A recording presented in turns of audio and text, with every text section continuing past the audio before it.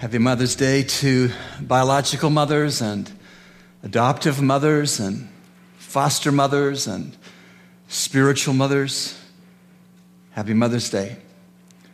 We love and respect you very much. We are so grateful for the gift that each and every one of you are to your respective families and to this church family as a whole.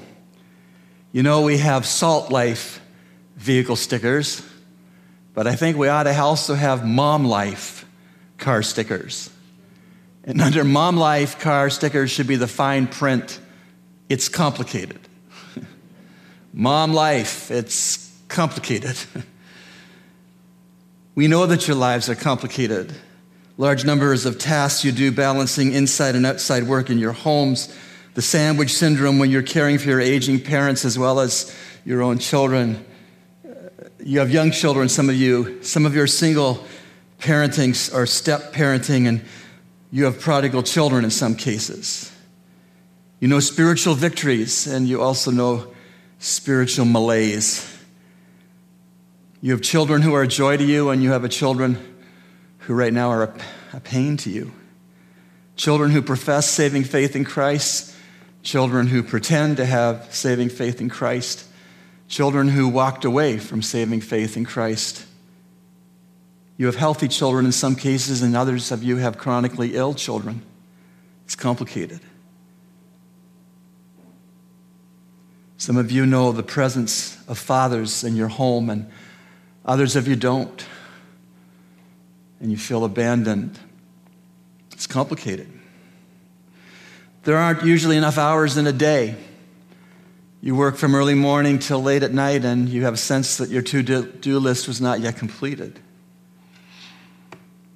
Seemingly endless demands upon you and expectations around you, and in many cases, the highest expectations you bear are your own expectations of yourselves. It's complicated. When you're told to take a rest or to step back and have a break, you feel guilty sometimes even doing that. Because you're hardworking, you're diligent, sacrificial, and you walk with Christ. But may I remind you that he stepped back. He rested. He prayed. He came apart from others. So I encourage you, ladies, if at all possible, to do that without guilt or regret.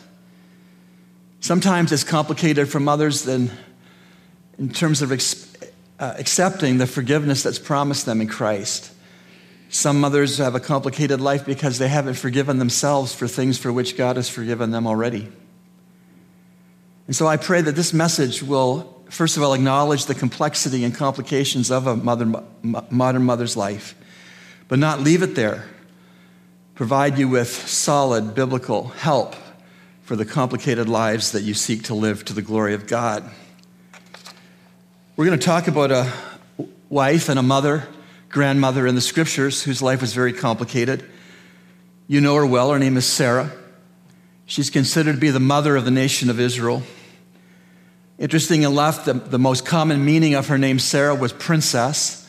But when you press the Hebrew a little further, you also know that a possible meaning of Sarah is feisty. She was a feisty princess. Many of you are that way too. Oh yeah, Sarah's life was complicated, but in their complications, she found acceptance and approval from God, not because of her own problem solving or her multitasking, but Sarah found the amazing grace of God because she was a woman of faith in God.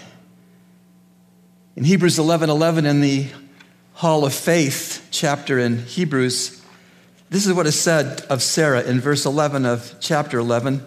By faith, Sarah herself also received strength to conceive seed, and she bore a child when she was past the age because she judged him faithful who had promised. Let's go back to Sarah's complicated life to teach the complicated moms, grandmoms, foster moms, spiritual moms who are listening or viewing this sermon. Sarah's life was very complicated. She was proud and yet sometimes embarrassed. She was aggressive and yet at other times gentle. She was outspoken, at other times she was quiet. She sometimes showed leadership over her husband, and other times she submitted to him. She could be scared, but she could be calm. She was strong, but she also was weak. She was fleshly at times, but she also was spiritual. She even lied, but she also was a truth teller.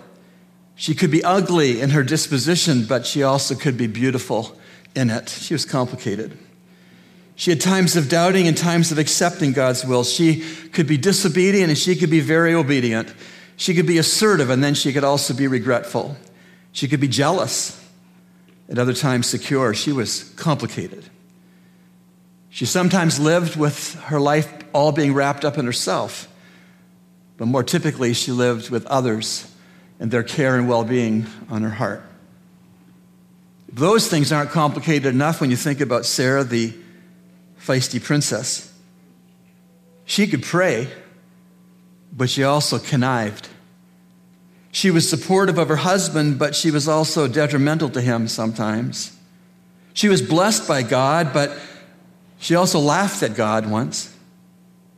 She was patient, but she could also be very impatient. Truth be told, Sarah was a very complicated woman and mother. And guess what? So is every single one of you women. Whether you're a mother or not, you are complicated. Beautiful in your complications. Loved in your complications. But we have to acknowledge that your lives are complicated. But there's good news for moms who feel like their lives are altogether too complicated. God forgives and uses complicated Christian women. The fact is, that when our lives seem complicated to us, that our lives are not at all complicated to God. I mean, think about it. If our complicated lives could confuse our God, then our God would not be God. He would be too small to be God. So whatever you're facing, sister in Christ, today, this week, this month, in your family, in your home, in your marriage, in your workplace, in your neighborhood, whatever you're facing, whatever the complications of whatever you are facing, God is not complicated when he looks at your life. And he loves you. And he uses you, and he forgives you, and he causes you to bask in his grace, his unmerited favor, and you don't have to perform to be acceptable to your God. We both know from the Bible and from our own experiences that our God is omniscient. He knows everything. He is omnipotent. He has all the power there is to have. He is sovereign. He is over all and in all. He is providential. He puts together the dots that we connect in our lives as we live, and nothing takes him by surprise, and nothing is overlooked when it comes to his tender care and plan and purpose for our lives. Oh yes, he's a big God. He's large and he's in charge. And he is the perfect God for you, ladies, the tireless God. He is your perfect guide in the Spirit, your perfect comforter in the indwelling Holy Spirit, and in Christ, he is your perfect forgiver. And so he is never out-complicated by your complicated circumstances. He's so much bigger than your circumstances. This poem is by Benjamin Malachi Franklin. It's called The Weaver. My life is but a weaving between the Lord and me. I may not choose the colors. He knows what they should be. For he can view the pattern upon the upper side, while I see it only on this, the underside. Sometimes he weaves in sorrow, which seems so strange to me, but I will trust his judgment and work on faithfully. 'Tis he who fills the shuttle and he who knows what is best, so I shall weave in earnest and leave to him the rest. Not till the loom is silent and the shuttles cease to fly, shall God unroll the canvas and explain the reason why? The dark threads are as needed in the weaver's skillful hand as the threads of gold and silver in the pattern he has planned. Isn't that beautiful? Your life is a weaving, ladies, between you and your Savior. And you only see the underside with dark threads periodically, and you don't yet see the upper side of what he's weaving, but one day you will. And we'll all be worth it. Because he will get all the glory that is due to him through your obedient, yielded, faithful, persevering, sacrificial, prayerful lives.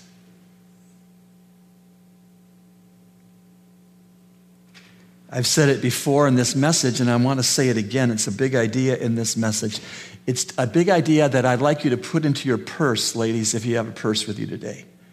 I'd like you to put this two-pronged big idea into your purse today and take it with you beyond today. And this is what I want you to take and put in your purse. You can't out-complicate your God. And you can't exhaust his love for you. You can't outcomplicate your God, and you can't exhaust his love for you. There's a beautiful hymn that the writer captures this so magnificently on the love of God. The love of God is greater far than tongue or pen can ever tell. It goes beyond the highest star and reaches to the lowest hell. The guilty pair bow down with care. God gave his son to win. His erring child he reconciled and pardoned from his sin. O love of God, how rich and pure, how measureless and strong. It shall forevermore endure, the saints and angels' song. Could we with ink the ocean fill, and were the skies of parchment made, were every stalk on earth a quill, and every man a scribe by trade, to write the love of God above would drain the ocean dry, nor could the scroll contain the whole, though stretched from sky to sky. That is breathtaking description of the love of God.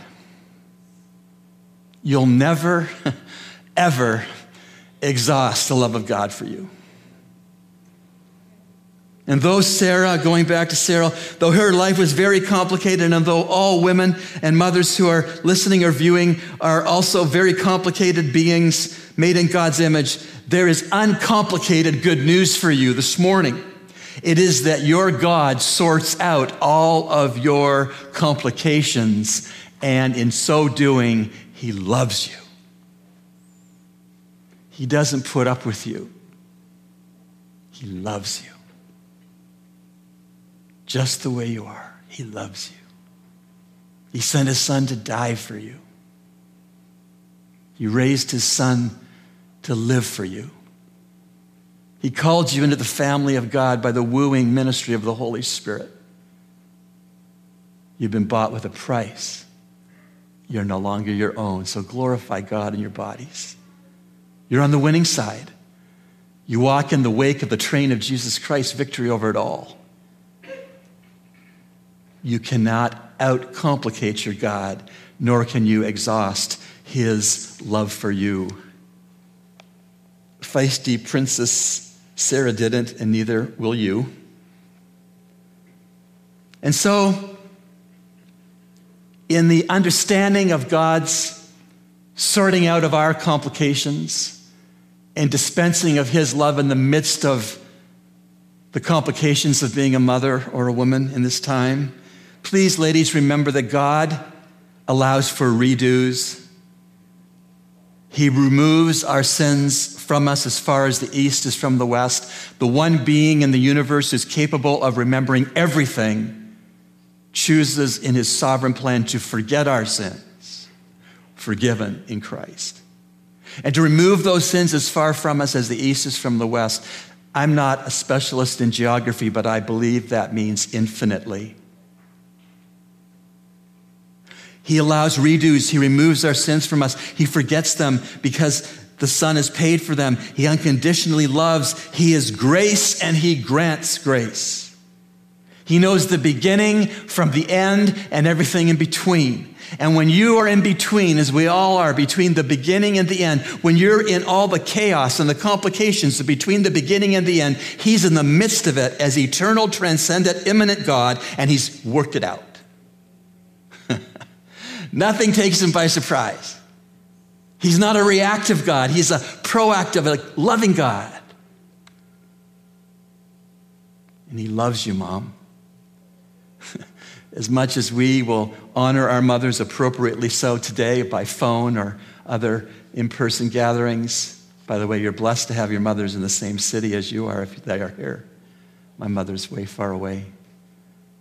But as much as we express our love to our mothers, God's love for our mothers is so much higher, so much more profound, so much more perfect, so much more enduring, so much more sustaining. Going back to Sarah. She did not have an easy life, ladies.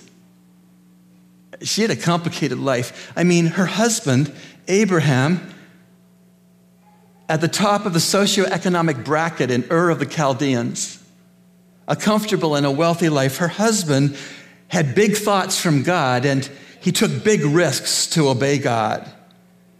He put big faith in a bigger God. Her life was complicated. She couldn't have babies. And when her husband was 75 years old, he didn't go sitting in a rocking chair. He stepped out into the unknown of the will of God, which is perfectly known to God, and he said, "Come with me, Sarah." And her faith followed suit with his faith. Her life was complicated. She saw her nephew, spoiled brat Lot, grab the best land when given half a chance by her husband, and she let it happen. She trusted God. She was promised by God more than once that she would have a child, and eventually that her descendants would become a great nation, a favored nation. She lived through a famine, and her husband took her down to Egypt to get food. She was a beauty queen. Even in her old senior age, she was still a beauty queen. And her husband lied in Egypt about her being his sister, and he made her lie about being his sister. Her life is complicated, awkward, not easy. Sarah's life was not ABCs. It was more like E equals MC squared. Just like all of you, ladies. There is not a lady here in the sanctuary, the auditorium, or on the internet that's listening and watching that has an uncomplicated life. Your lives are complicated. Going back to Sarah, sinfully, she tried to help God to get this promised child. And she encouraged adultery for her husband with another woman. And the other woman had a baby who was not the son of promise. God doesn't need help to keep his promises. And years later, God gave Sarah and Abraham a miracle son. You know him, Isaac. And her heart was so full and so thankful for God's kept promise. And then seemingly, God told her husband to do the unthinkable, to make that promised son a human sacrifice. What? Later, as she wept into her hands in their home, as her 16-year-old promised son went up the mountain with her father, him with a knife and a rope, and she wept into her hands in her house, she heard two voices coming back from the altar. God had intervened, and Isaac was not killed, and the sacrificial animal was supplied at just the right time before the knife plunged into the promised son. And I can just imagine the welcome home hug by Sarah on her husband, and her son must have been rib cracking in its strength. She lived to be 127 years old. We're going to see her in heaven. And we'll all be there for the same reason, Because the grace of God. Because our lives, although they are complicated, are not complicated to God. And because we cannot exhaust God's love for us in Christ. And we'll all be in heaven, those of us who will be in heaven because of the grace of God and the finished work of Christ on the cross. Hallelujah. I realize as I take you through the diary of Sarah very quickly that we cannot hold Sarah up as some ultimate perfect example of a believer or a perfect example of being an example, a perfect specimen of a wife. We can't elevate her up to being the perfect mother. We can't. And this ought to be no small thing to the women who are here today. It ought to be no small thing to the mother who is here today, looking so pretty and so put together, but inside she feels she's a failure. Inside she is wrestling with things that her husband may not know about, that her best friend may not know about, that her kiddies may not know about. The woman who is here today, aware of her own deficiencies, frustrations, and failures. Dear sisters in Christ, Sarah was not a perfect believer. She was not a perfect example to other believers. She was not a perfect wife, and she was not a perfect mother. That is no small thing. I'm just going to take this jacket off, and you'll see why in a minute. It's no small thing. To understand the grace of God is greater than our failures and sins. It is no small thing to understand that our acceptance to God is in Christ. We have Christ-based acceptance, not performance-based acceptance. If you work outside your home, you have a boss that gives you acceptance in some measure because of your performance. If you perform, then you get acceptance. Christmas bonus. That isn't how it is in heaven. We are not accepted by God the Father based on our performance, doing things right, doing them perfectly, etc. We are accepted by God the Father through the finished work of Christ. We have Christ-based acceptance.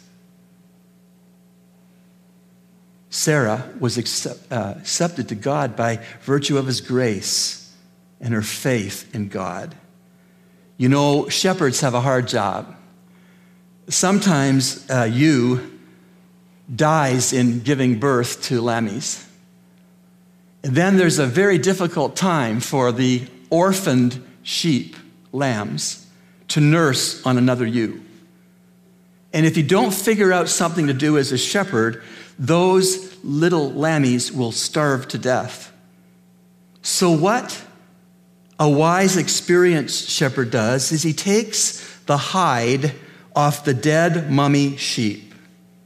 He cuts it off and he makes a robe and he ties the dead mummy sheep hide onto the living ewe lamb, and she is robed in the deceased ewe lamb's coat. And then the lammies that were born to the deceased ewe smell their own mom. And then they will nurse from the surrogate ewe. Mothers, you have been robed in Christ's righteousness. You are clothed in the perfections and the wholeness that is Jesus Christ.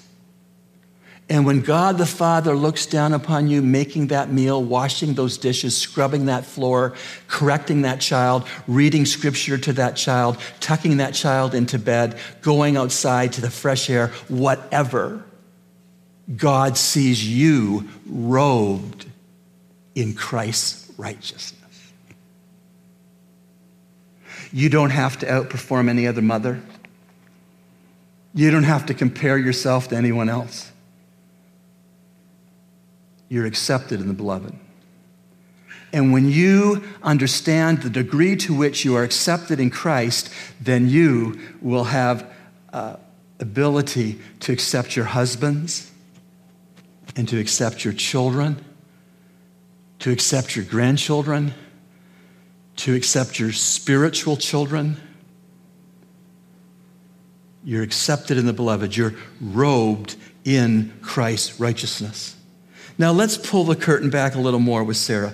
In Hebrews 11:11, which I have read a moment ago, this verse reports on her faith in God. And her faith in God was more like a videotape capturing of her life.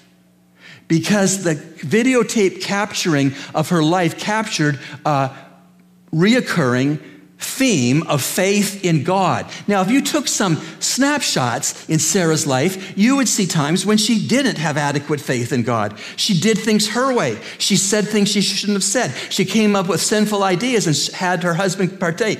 But if you're not looking at the snapshots of Sarah's life, but the video camera, it is a life of faith in God. 11:11. By faith, Sarah herself also received strength to conceive seed, and she bore a child when she was past the age because she judged him to be faithful who had promised. So the first thing I want you to see with respect to her faith in God, it was a videotape kind of summary of her life. So when you fall down, mother, and you skin your knee on disbelief, get up and keep trusting God. Keep going. The video camera is still running. Then in the New Testament commentary on Sarah, in 1 Peter 3, verses 1-5, we read this. Wives, likewise be submissive to your own husbands, that even if some of them do not obey the word, that they without a word may be won by the conduct of their wives. And when they observe your chaste conduct, accompanied by fear, that is reverence, do not let your adornment be merely outward ranging of the hair, wearing gold and putting on fine apparel. Rather, let it be the hidden person of the heart with the incorruptible beauty of a gentle and a quiet spirit, which is very precious in the sight of God. For in this manner, in former times, watch it, the holy women who trusted in God also adorned themselves, being submissive to their own husbands. Here we go. As Sarah obeyed Abraham, calling him Lord, that's with a little L, whose daughters you are if you do what is good and are not afraid with any terror. She had a faith in God, a videotaped faith in God, and she had a different understanding of fashion. For Sarah, her fashion was a fashionable heart. And she coordinated her jewelry of her character. The jewelry in her box was her character. And she wore the designer quality attitudes and conducts. She put on the makeup of being gentle and slow to speak and to get upset. You know that to the Lord, the most attractive thing to you, sisters, is not the makeup or the shoes or the dresses, although they're fine. They're fine. The most important thing to heaven is your heart, your attitude, your conduct, your worship, your faith, your obedience, your service to the Savior as you serve others. That's gorgeous to God. And so as we come to the conclusion, I hope you have the truth in your purse. And if you haven't put the truth into your purse, would you open your purse and put the truth into your purse right now? Because it's a gorgeous truth. I can't outcomplicate my God. Put it in your purse. And I can't exhaust his love for me. Put it in your purse. You know, I heard this week that, I don't know how they figure out these things, but I heard this week that the average person thinks 50,000 thoughts every day. 50,000. And again, I don't know how they figure this out, but 40,000 of those 50,000 daily thoughts are negative. Only 10,000 of a person's daily 50,000 thoughts are positive. Ladies, you do know that nobody talks to you more than you talk to yourself? Nobody. Nobody talks to you in a day more than you talk to yourself. So say it with me. I can't outcomplicate my God. Say it. I can't outcomplicate my God. Say it again. I can't outcomplicate my God. And say it with me. I also can't exhaust his love for me. I also can't exhaust his love for me. Put that in your purse. Keep it in your purse. Make it your screensaver on your device. Your home screen. It's true. You can't outcomplicate your God, and you can't exhaust his love for you.